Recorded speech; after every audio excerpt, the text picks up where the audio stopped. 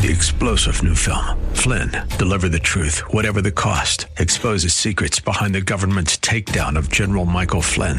Flynn knew what the intel world had been up to. He ordered the first audit of the use of contractors. This set off alarm bells. He told the truth. He was the most dangerous person for Donald Trump to hire. They had to get rid of Flynn. Flynn, deliver the truth, whatever the cost. Available now. Watch it today. Go to salemnow.com. salemnow.com.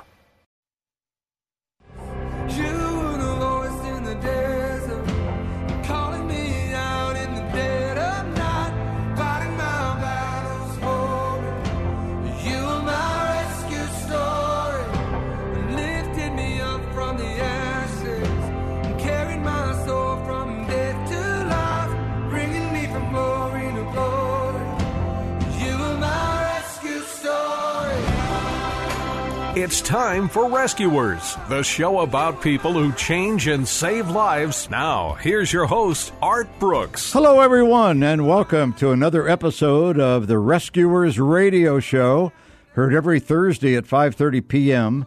on Faith Talk 1360 and faithtalk1360.com. And after that, it goes into the stream as a podcast. You can hear all of the shows at rescuersradioshow.org.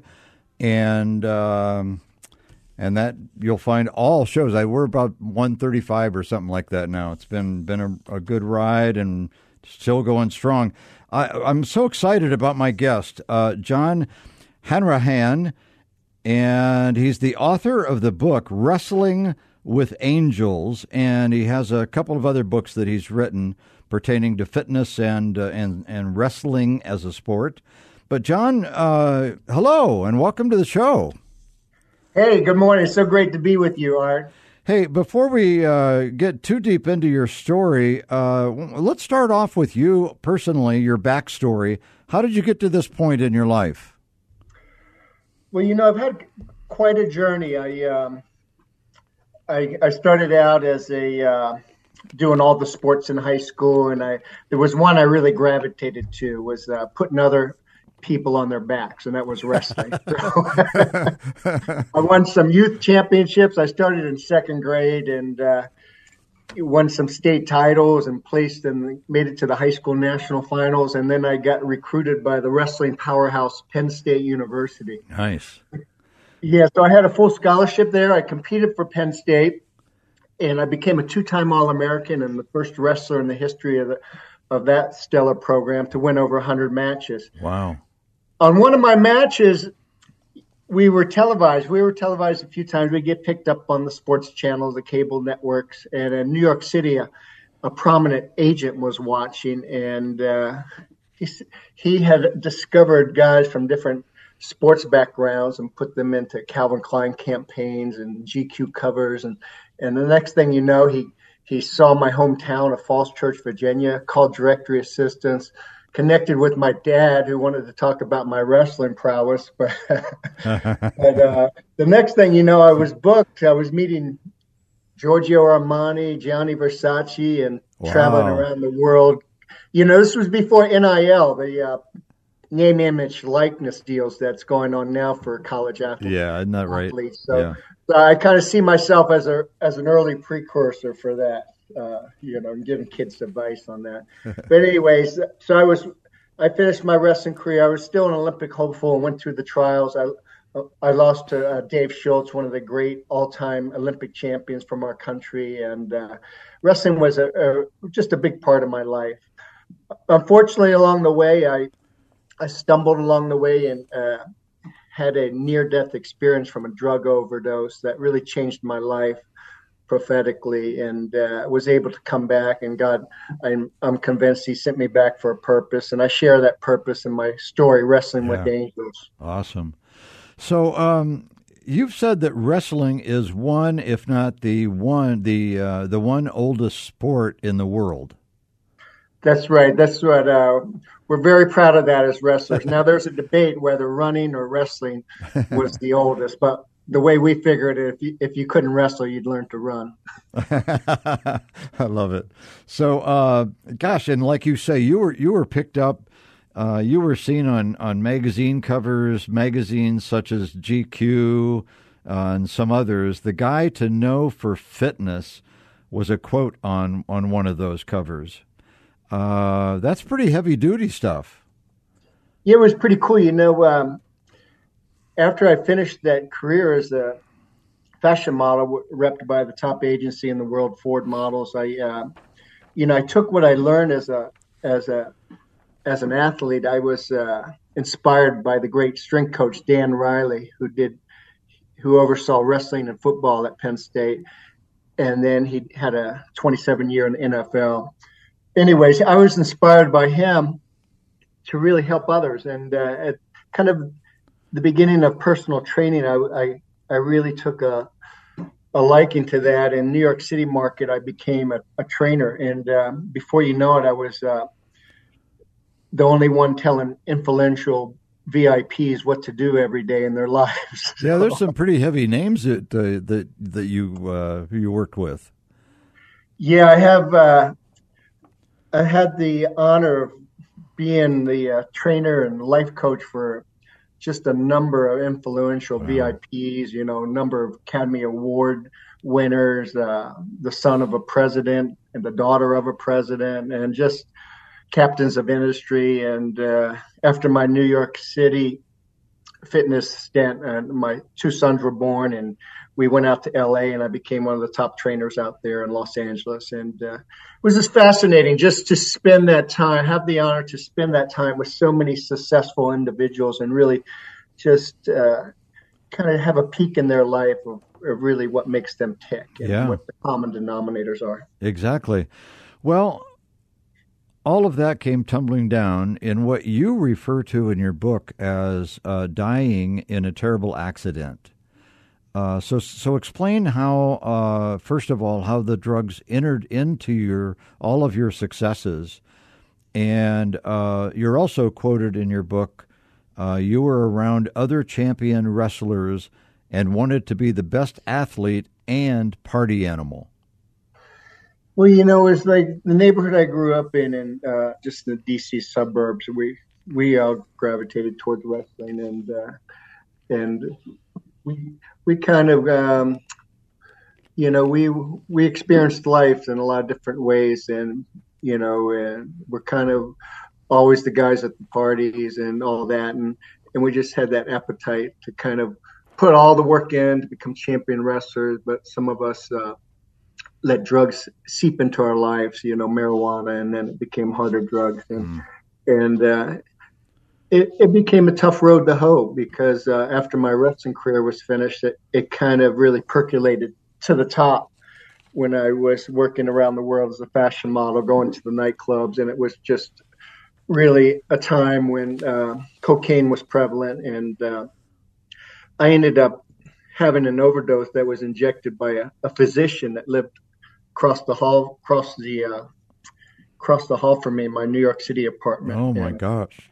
Yeah, he ended up in jail for manslaughter in a subsequent case a few months later. But it was something that I was pulled out of my body. I felt like I was not going to come back, and it was a very fearful time. And I talk about it in my book because it's hard to describe in words in one sitting. So really my book is a dedication to that, and really just shedding light in a raw, uninhibited way. And I was able to stand in front of the great light of the Creator and just the source of truth and love, and be filled with nothing but that.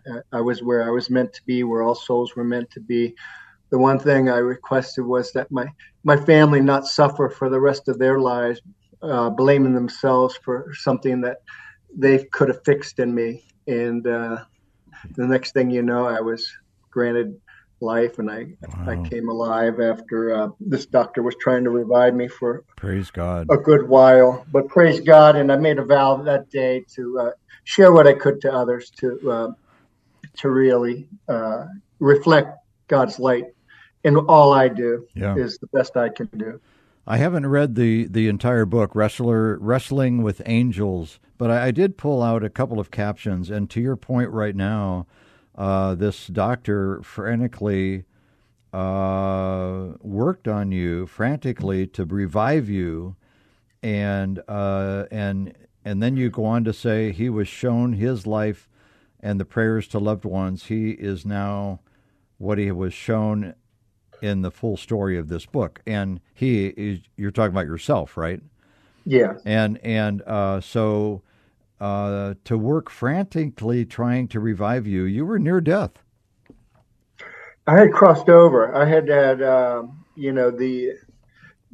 final heartbeat, the final moment when your brain is still in this realm and it's nothing but fear, and you know that you're breathing your last breath. But then I was my soul was ripped out of my body. It felt like a mighty angel was ripping, and I was trying to cling to my torso.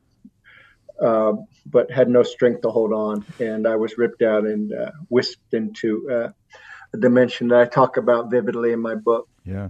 Just a moment, I'd like to walk through what you went through with your son, but first of all, I'd like to, for our audience, if you're tuning in late to this Rescuers radio show with John Hanrahan, author of the book Wrestling with Angels,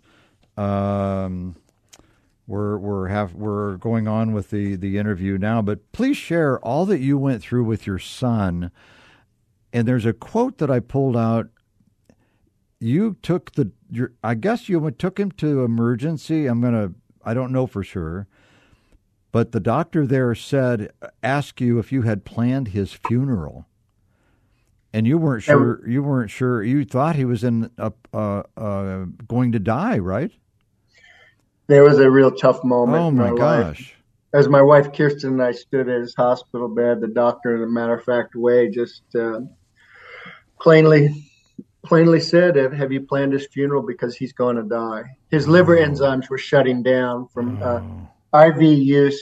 His liver was shutting down. He was yellow and goneless and been in that hospital bed for a week. He had been a high school athlete and had the misfortune of breaking his leg and was put on opioids. So he was soon to be one of the casualties of the opioid epidemic. But I'm happy to say he's one of the success stories. He's with me here today, and he's finished his film degree a couple years ago in London, and just really has made a life for himself, and has helped really helped inspire others. But we've lost so many. Yeah. Of his friends and so many loved ones that we wanted to tell our side of the story from a family's perspective, and how it can rip a family apart, and how it really, really tests your faith. Yes. And just because you're all alone, because there's not many people that you can relate to when your family's going through this and you don't know where to turn to, and you're trying to navigate the web of the treatment industry and things like that. It's really a hard time because you're kind of siloed, and it's hard to speak with family and friends about it because you're kind of ostracized. It's not like you have somebody with cancer and there's a lot of sympathy for it. And I'm hoping telling my story will help people to realize that addiction is a disease, and we want to celebrate when somebody is battling and fights it and comes out on top. Yeah. Well, and there must have been part of you thinking, oh my gosh, I'm reliving my own life. But I would like to move on. You and your wife, her name is Kirsten? Kirsten. You have founded a nonprofit. Tell us about that. Well, we did. One of the things that we wanted from my story was to draw attention to helping others. And we've founded a nonprofit, recoveryangel.org, and from media and from the book Attention, we try to help steer other families to making the first steps towards recovery or treatment. And we have met a few angels in that treatment industry, and we try to steer them towards getting counseling and helping to navigate the first steps in that. And one of the quests I have is to also, I'm well credentialed in fitness, and the American College of Sports Medicine. I have the exercise as medicine certification, and one of the quests I have is to help bring the benefits of physical activity to drug treatment programs, and that's something that I have on the horizon that I'm working towards helping others. Nice. Well, you've written a couple of other books on fitness, right? Yeah, I do have a book called Fit at Home. It's that came out right at the beginning of the pandemic to really help individuals use body-weighted exercises in their home and do a 30-day program to kind of get back into peak fitness. And then I have a book I called Modern Hieroglyphics. It's a wrestling training manual, kind of my way of chiseling hieroglyphics on the cave wall, like in ancient times, the techniques that worked for me. That's why it's documented as the oldest sport, because there are all these hieroglyphics that date back thousands and thousands of years, showing the same wrestling techniques that are used today. Really? Yeah, that's fascinating, right? That is really fascinating. So we take pride in that. Even it's not the most watched televised sport, but it's still one of the top. The NCAA National Wrestling Tournament sold out every year, 16,000 people, and I go to that. And wow. My Penn State team is on top of the world. They've won 9 of the last 11 national titles. So gosh. I'm really lucky to be part of a fraternity of a family member, so to speak, of that great wrestling dynasty. Absolutely. Well, and speaking of the pandemic, we all know the spikes during that year, 2020, suicide rate, addiction rate, probably tied together a lot, domestic violence, all of those things just went beyond any charts we'd ever seen, and around the world, not just here in the United States, but around the world. And it just became, and today it's such a large issue now. Absolutely, and that's one of the things that I was able to talk about when I began to do media appearances. When my book came out, it was a tough time to do a book because there was no in-person book signings, but I was lucky to do some national TV interviews. But it was at the time where everybody was being siloed, and anxiety and depression is such a major precursor to addiction. And I work with individuals at the high school level. I've developed a personal fitness program for a private school in Atlanta, and I get to work with young adults and really help them infuse the benefits of physical activity and exercise as a way to kind of combat about going into deep depression or silo or going towards drugs. But so that's something that I take a lot of pride in. Yeah, absolutely. Well, now the wrestling, to use that term, is with fentanyl, right? Yeah, absolutely. It's it's easy to get that now, and unfortunately, it's killing so many young adults and adults. I mean, the number is just unfathomable because there's so many cases that I know go undocumented because it's a quick. It'll take a life quick. It'll take a life quick, and it's just flooding over our borders.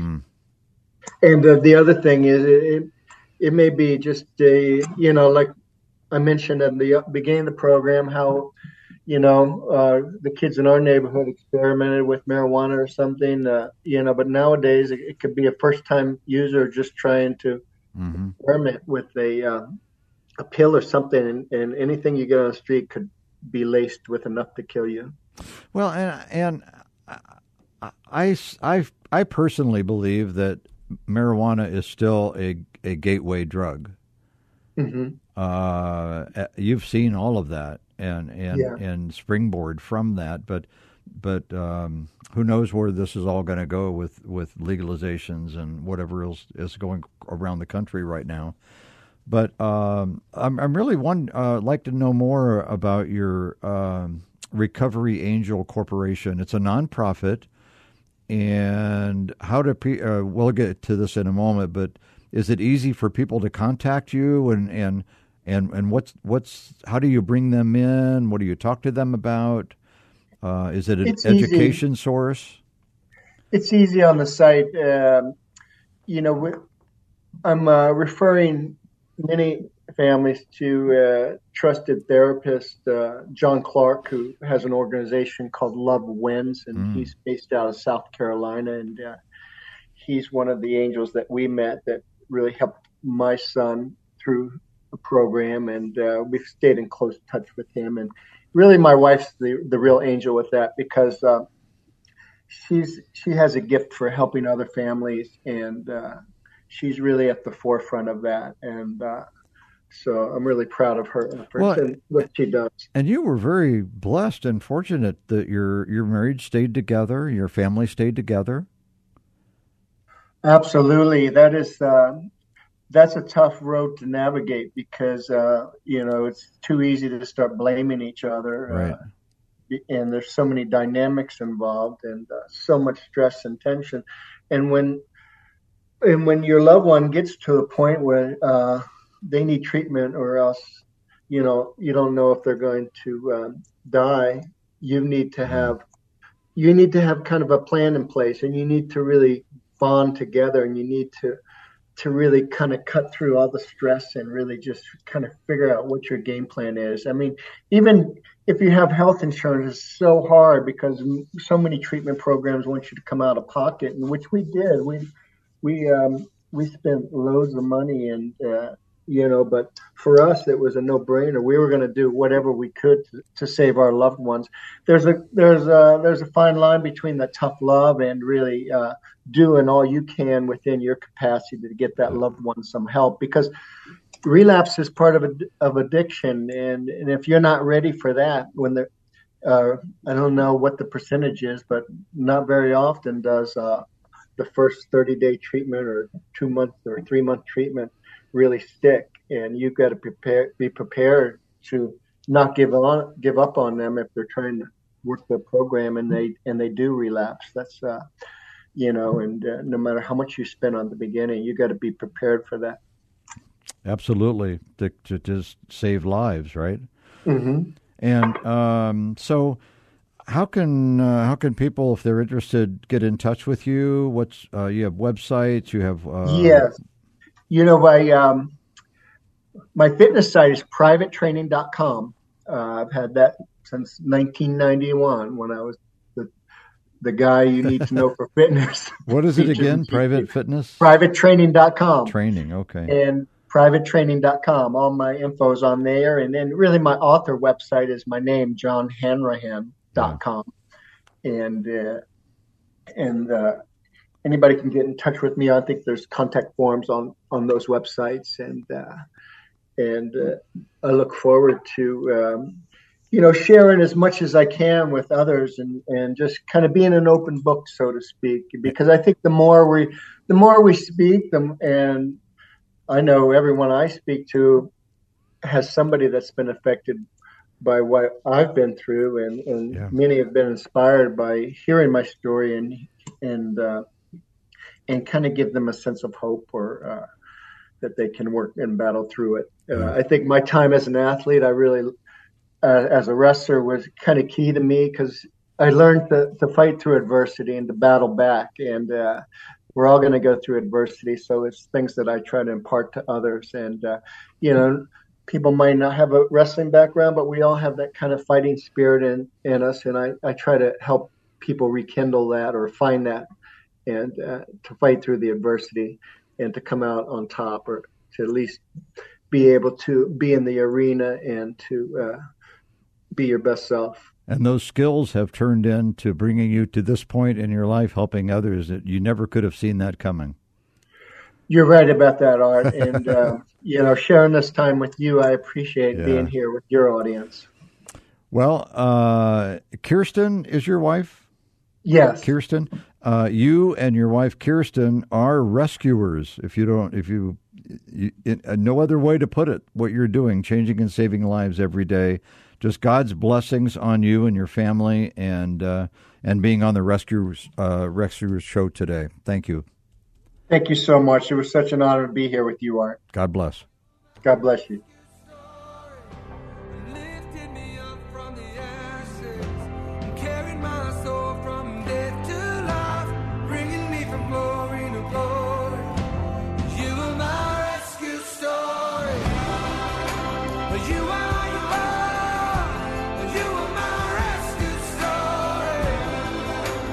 Rescuers, Thursdays at 5:30 Arizona time on Faith Talk 1360 KPXQ AM.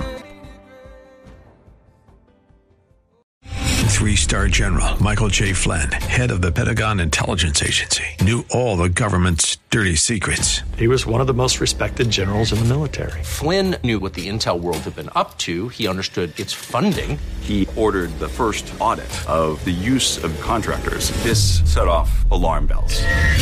The explosive new documentary, Flynn, Deliver the Truth, Whatever the Cost, uncovers the facts behind this scandal. Flynn told the truth. He was the most dangerous person for Donald Trump to hire. I find out the worst enemy that I'm going to face in my life is right here in America. They took my assessment and they wanted me to change it. And I was like, I'm not changing it. They had to get rid of Flynn.